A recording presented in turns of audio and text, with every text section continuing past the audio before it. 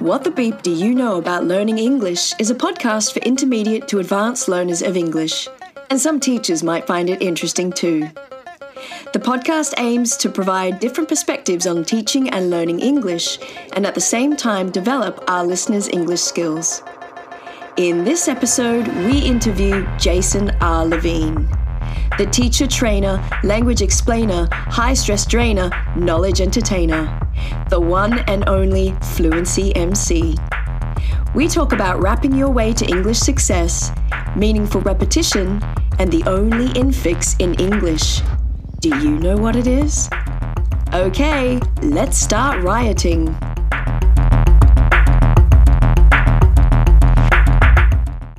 In this segment, we find out about our teacher's origin story or where they got their teaching superpowers from. So Jason R. Levine, or better known as Fluency MC, what the beep do you know about teaching English? Let's see. I started teaching. The first class of students I ever had was in Brooklyn. It was above a storefront. It was a pretty informal teaching environment. It was students mainly from Central and South America who worked at a factory nearby. And it was a huge class, but I loved it. I had experience in teaching, but not in teaching English as a second language. And I fell in love with it right away, and then went on from there to get my CELTA and my master's and taught along the way at a bunch of different places in New York City. When I first saw you was like on YouTube with your like stick stuck video. So which way did it sort of begin? Were you a rapper before, or were you the teacher first, then the rapper? I was definitely a teacher first, then a rapper, but I was a DJ before I was a teacher. And a hip hop DJ. So, I hung out with people who rhymed, but I messed around with it, but never seriously. And when I realized I wanted to write songs for my students, I went to hip hop because of the beats, because I made the music, with my DJ experience. And then I can't sing anyway, so rapping was the obvious thing to do. But when I started, I didn't perform in front of students at first at all. I made CDs for them because the whole point was out of class practice anyway. It wasn't rapping in the classroom. And when I demonstrated a little bit for them and with them, but it was all about they're doing it outside of class. And when I did that video for Stick Stuck Stuck, the Irregular Verb song, it was more the students like, oh, we should make a video. That wasn't like, a typical day in the classroom. Oh, yeah, cool. And then I suppose you then got more involved, in the online world after that point. Right. Well, that was what I was just talking about just now. That was, 2007. I'm sorry, when I wrote that song and made the CDs up until, so that the video came out 2010 or early 2011. As a result, response to that, I made more videos. I reached a bunch of students and teachers in different countries and then got into social media from there. Are you still teaching in the classroom a lot, or are you more an online teacher now? I'm actually neither of those things as much. I do both of those things, but what I do primarily, like sort of my main job, my main income is doing workshops at schools. So I go around to schools, mostly now in France, middle schools and high schools, sometimes primary schools and universities, and sometimes in Spain, Italy, and other countries. But mainly in France, there's a lot of work in France for me right now, which is great because it's closer to home is better. But when I'm not doing those workshops, I do a bit of teacher training, and I teach also at two universities in Paris, where I have the good fortune of being able to teach like around my workshop schedule. So most of the time I'm going into to middle schools and high schools to do workshops. They're basically shows with kids. And then, but I do teach online too. I have a few private students still. And I participate in online things once in a while with other teachers. And with the future, I suppose, the Fluency MC, do you have any sort of new projects or styles or raps coming out? Yeah, well, a bunch of things are going on. I'm working with these guys called Anzik. They make, they're French. They make rap music to prepare for the French baccalaureate exam, like the high school exam. So okay, cool. They make raps in English. For French history, science, and I'm doing working on English stuff with them. Let's see. I'm as far as musical styles, I'm definitely moving more into, not exclusively, but I'm going to get more into, more modern hip hop sounds, like sort of trap music style, not necessarily trap music flow in my raps, but music that, especially when I'm with kids in college, the style, their style and my style, are kind of different. I'm definitely getting old, man. And then there's a really, really big project I'm working on that I haven't talked about much. And I'll mention it here, but I don't want to jinx it. But it's basically it's a big one. I mean, I feel like if I talk too much about it, I'm a little superstitious. Then, but it's basically television show that would be, whether it's pay-per-view or like, membership or something like, internet based, but a weekly show, like international show for kids learning English. Cool. It sounds exciting. That would be a EFL, more of an EFL thing for sure. I can't wait to see that one. Don't jinx it, man. It's not. Yeah. Sorry. I don't know about it. Nobody knows. It's still a secret. It's not, no. I'm happy. I should start talking about it. Because if I don't talk about it, then I'm not also have a chance of not making it happen. But yeah, so I'm working on with some producers in LA, and yeah, man. I mean, it's like in theory, it's incredible. Whether we can make it happen is another thing. But I'll keep you posted on that. Yeah, cool. And with, I suppose, with our listeners, I think we've got some student and some teacher listeners. What's the best way for them to, follow you or get in touch with your sort of materials? Yeah, and the best thing is, if you just remember my name, Fluency MC, everything is, just if you Google Fluency and you see, and then go to whatever you prefer, YouTube for videos, Instagram to follow like the shows that I do with kids. If you're a student and you want to chat in English and meet other students, definitely Instagram is the place right now, more than Facebook. If you're a teacher, I'm very active on Facebook and teacher groups. I'll do a little plug for the main group that I admin, which is the Innovative Teachers of English, which is almost to 250,000 members, and is it's a lot. Yeah, as far as I can tell, it's the biggest and most active group of English language teachers in the world. Our second segment is called Study Tip of the Iceberg, where we find out our guests' top language learning tips. So, Jason, what's the secret to English success? In the past, up until a few years ago, I didn't have a single word to answer, and I never thought you really could have a single word to answer, but I definitely do now. And that's repetition. Then quickly need to add, meaningful repetition, something that you enjoy doing in English, but that you repeat. So in this sense, it's exactly the same as any other skill, like, practicing scales on the piano, practicing your backhand in tennis, it's repetition. You see it in every person that achieves fluency and has high accuracy in the language. You don't see people who have done mindless, repetition, drilling, this kind of thing, because, if it's not interesting, you're not going to do it. And people it's a rare person that does enough repetition with boring, drills and textbook style discourse.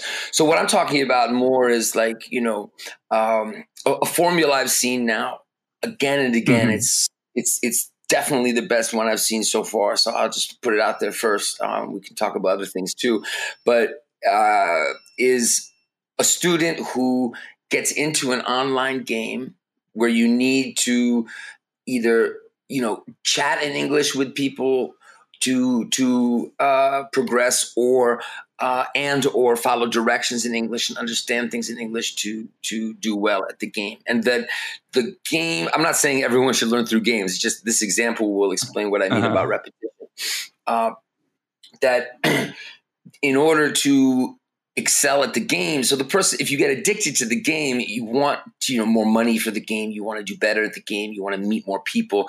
These are all motivating factors that are not, I need to improve my English. So that's the first thing, that you're motivated to do it. It's more intrinsic motivation, right? You want the game, you're addicted to it, you like it, whatever. It's not, I need to improve my English. But to do better in the game, you need to improve your English. So then what happens, and this is where it's different from many things, is to do better at the game, you need to watch tutorials.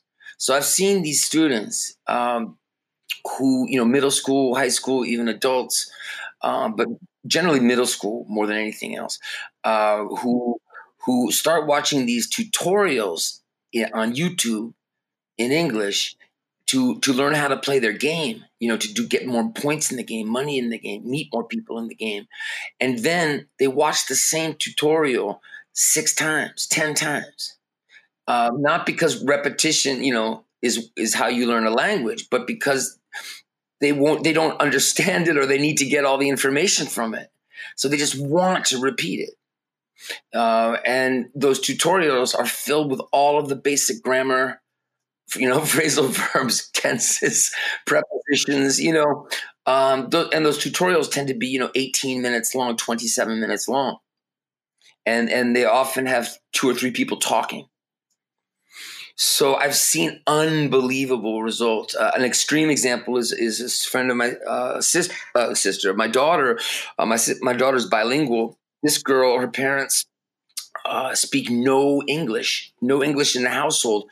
She got into a bilingual program because of what I'm talking about. Because she went from playing this game then to listening to music, to watching series, to now she's doing academic English. But the point is, there are other examples of this too, right? It's like a person who, kids who want to hear the same song again, repeat the same book again, Yeah.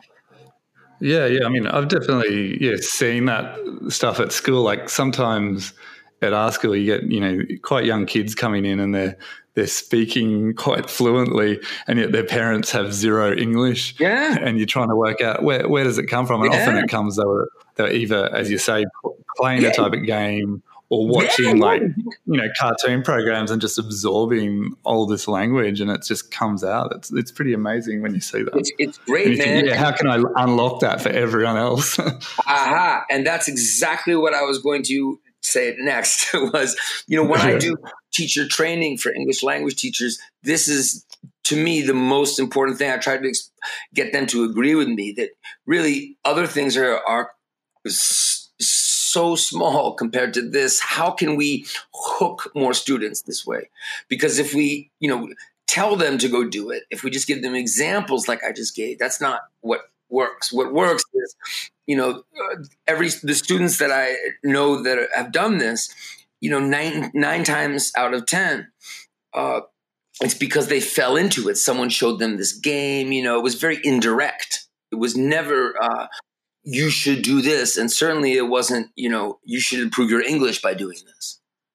So I think, we need to think about ways to avoid, as teachers, pushing students to do things to improve their English, and think about ways, not that it's easy, but ways to kind of inspire them to find things, set up situations where they're more likely to get hooked by media, especially, and maybe other things too, but especially media. I mean, before new media, you'd see the person that watched cartoons and this happened, but that was about it. And now there's so many other ways of getting exposed to, meaningful, repetitive practice with English in a fun way. So yeah, and the other thing I would say is collocations, and that's the combination of, repetition and then learning vocabulary and grammar through chunks of language. And if you can do both, which is, the example I just gave you about the student watching the tutorials over and over, and it's getting those chunks of language, not analyzing the grammar, not studying the grammar. You sort of started with that. I noticed, like, you got interested in the lexical approach, was it? Way back, was that in your master's or when you were teaching, you came across that? Oh, yeah, when I was teaching, like really, really early on, luckily. So, I got into it almost as soon as I got into teaching, because I was at a school that was it was a UK school in New York, where I was doing a lot of work as a teacher. So all the books were all British, and it was very vocabulary focused and lexical approach focused. And I was teaching Cambridge exam preparation and with materials from the UK. But where the lexical approach left me hanging was with the practice. So what happened was I agreed with everything they were saying about learning through chunks. And then I was like, okay, so, and then everything they were saying about how many times we need to meet vocabulary to remember it. So like they were getting into talking about the repetition with the chunks, not just studying them, but getting exposure. I was like, okay, so then what do you have for my students to get this exposure? Oh, we have these, worksheets. It's like, wait a second, guys, So because that's back to the same problem. A student will do a make and do worksheet and love, collocations with make and do, but then are they going to remember them and be able to produce them automatically in a conversation? That comes from the repetition. So that's when I started making the songs and making games based on collocations. Yeah, all my stuff's based on collocations from then until today. And with you, how did you, when you were doing your songs, where do you usually start? You see like a problem students are having with a particular, I don't know, theme or grammar point, and then you went from there, or? Exactly. There are a few other things I do these days, but mainly it's that. And the song I just finished yesterday was a song that people have wanted for a long time, practice with ED pronunciation in regular verbs in the past simple. So the t, d, and id sound. So I actually wrote a song years ago, and the video is still very popular, but it's definitely more of a high school to university level song, not necessarily in the difficulty level, but in the theme. It's about this guy and this woman meeting, going on a date and stuff. And it's not like X-rated or something, but it's not something I would do in the collège in France, like in the middle schools. So people have been asking for a while for a song like that. French people in particular, like Brazilians, for example, is, two groups that really have a hard time with the ED pronunciation at the end. And not that those are the only two groups, but I've taught a lot of Brazilians and French. And so anyway, so I wrote the other one because of my Brazilian students. So I wrote this one more for the French students. So I just finished that one last night. And, so it's a teacher was like, can you do it? Could you have a song for that? And I didn't really have it. So I wrote it. So it's basically, it's students' requests, teachers' requests, and my own, myself noticing areas that are particularly tricky or boring, or, where repetition is going to be the fastest way for students to internalize that grammar or vocabulary. All right. So we've got to get our students to repeat and find things that they're passionate about.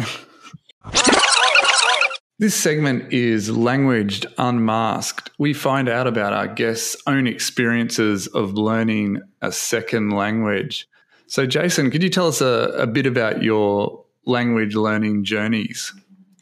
Sure. Well, I started French class in middle school, We had to choose a language.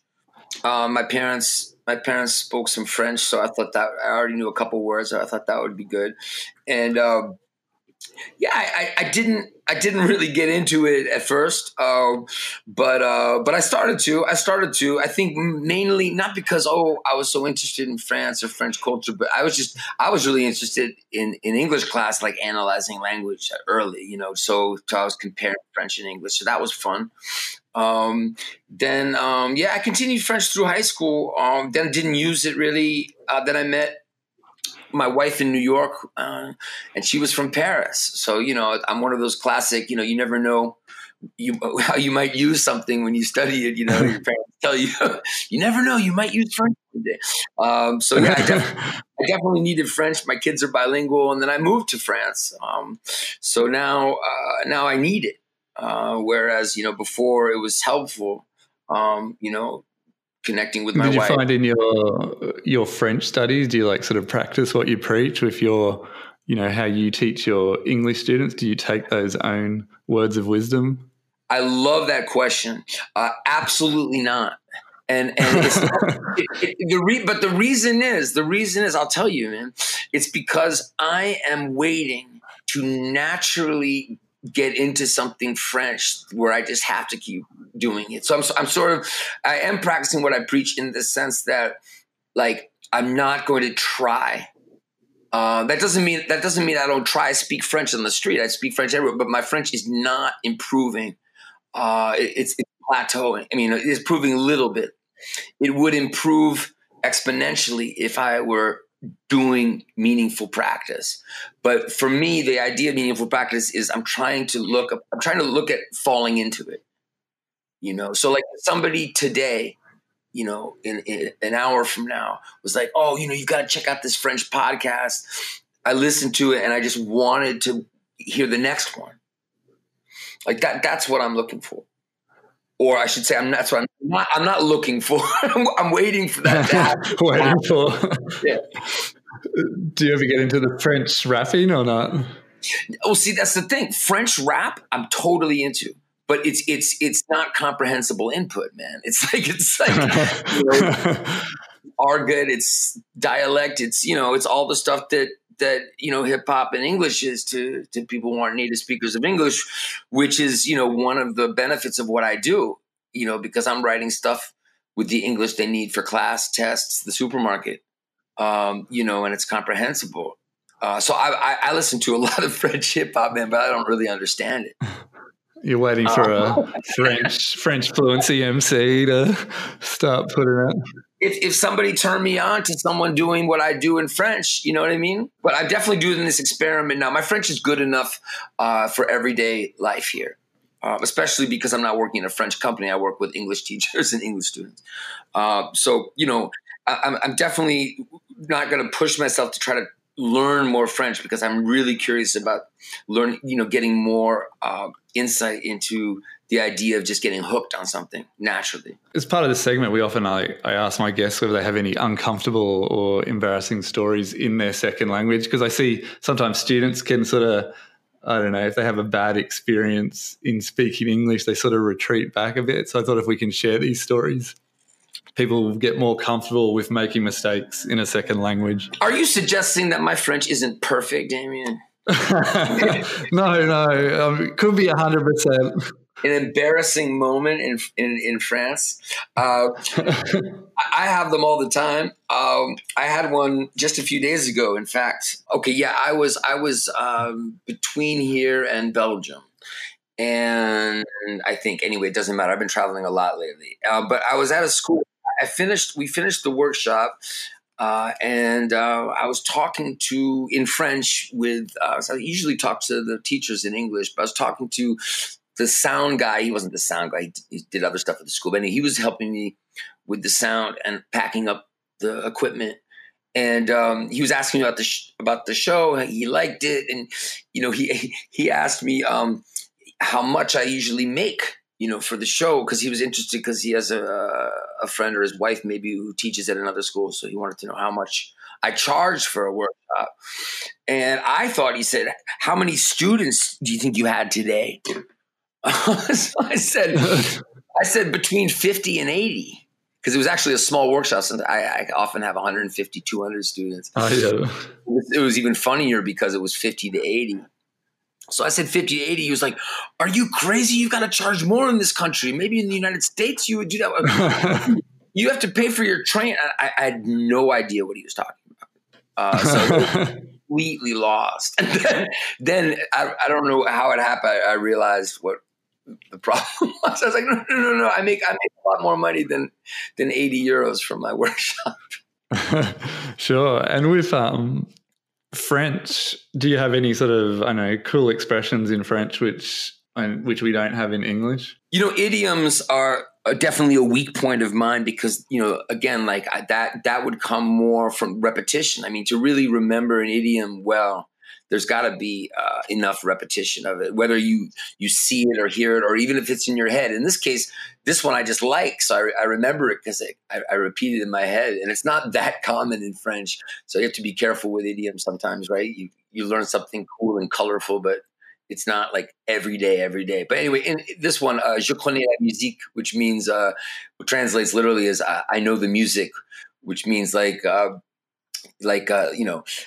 my son says, oh, I say to my son, you need to clean your room. And he says, oh, yeah, of course, I'll do it. I'll remember. Yeah, je connais la musique. It's like, yeah, sure. I've heard this before, Oh, that's cool. It links into your whole Fluency MC sort of thing. Right. I mean, I remember it because it's music, right? If the word music were in every idiom, then yeah, all right.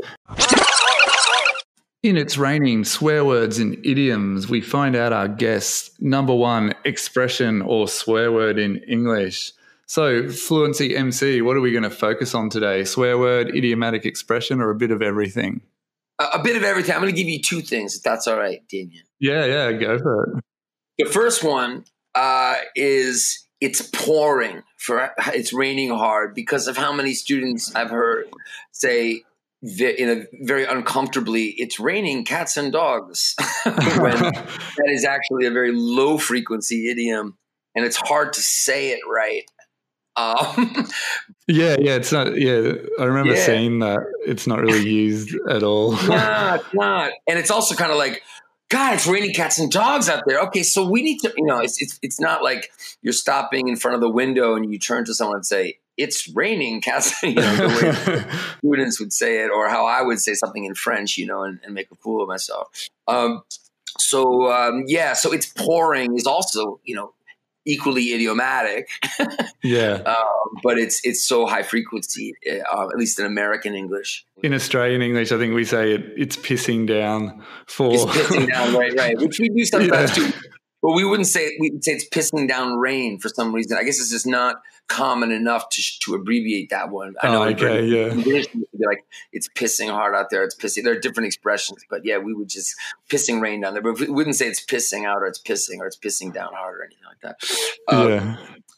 I could talk about this topic forever. I got to be careful because now there's all the differences in pissings because, I'm pissed off compared to I'm drunk in British English, pissed. Which we don't say in American English. I don't know about Australia, but that's another podcast. The other thing, because you said, we could talk about a big word, a dirty word, a slang, a swear word, whatever you want to call it, is I don't know how many people, students and teachers realize this, but, not most languages, but many languages have infixes. So not just prefixes and suffixes, but infixes, where you can put something in the middle of the word. And at first glance, it looks like English doesn't have infixes. And then when you look carefully, you discover there's one infix in English. Now, if I'm wrong about this, I'd love someone to tell me. It's not like prove me wrong. This is what I've learned in linguistics, and maybe it's not true or maybe it's changed. But that the one infix in English is fucking. The word fucking. Okay. As in unfucking believable. Oh, okay. Well, that's interesting. I've learned a whole new suffix type thing. Infix. All right. Unfucking believable. I didn't realize it existed. But the craziest part, it's not just that that's the only infix, but you can't substitute any other swear word in there. And if a student wanted to use that expression, what context do you think they would use it in? It's definitely surprise. Our final segment, In the Red Room, is inspired by Twin Peaks. So, Jason, can you give us a bonus expression or sentence, and we'll speed it up or slow it down, and the first listener to decode it and leave either an audio comment or a typed comment on the blog post will get a prize. Okay, Fluency MC, what is your bonus expression? Well, I'm going to use it in a short sentence. It's a phrasal verb that's really high frequency, but you don't hear it. You don't see it on lists. At least I don't see it often on lists. So I'm just going to give you a sentence with it, a short sentence. It's at the end of the sentence. Okay. So the sentence is, I didn't know anyone at the party, so I felt really left out. All right. Thanks for that. And thank you, Jason, for making the time to be interviewed today. One of the great things for me, I think I'm always, learning a lot myself, and hopefully the listeners are learning. And I know today I've learned a new expression, infix. Well, it was a pleasure. What great, original, unique questions you had for me. So I enjoyed it immensely, and I hope your listeners enjoy it. I hope you enjoyed our 6th episode with Fluency MC. Make sure you subscribe to the podcast and leave a comment through the Anchor app or at English Riot to have the chance of winning the prize. Also, head over to www.englishriot.com for bonus material, including how to use some of the English expressions from this episode. Finally, sign up for English Riot's e-newsletter, The Sledgehammer, to get access to weekly English learning tips.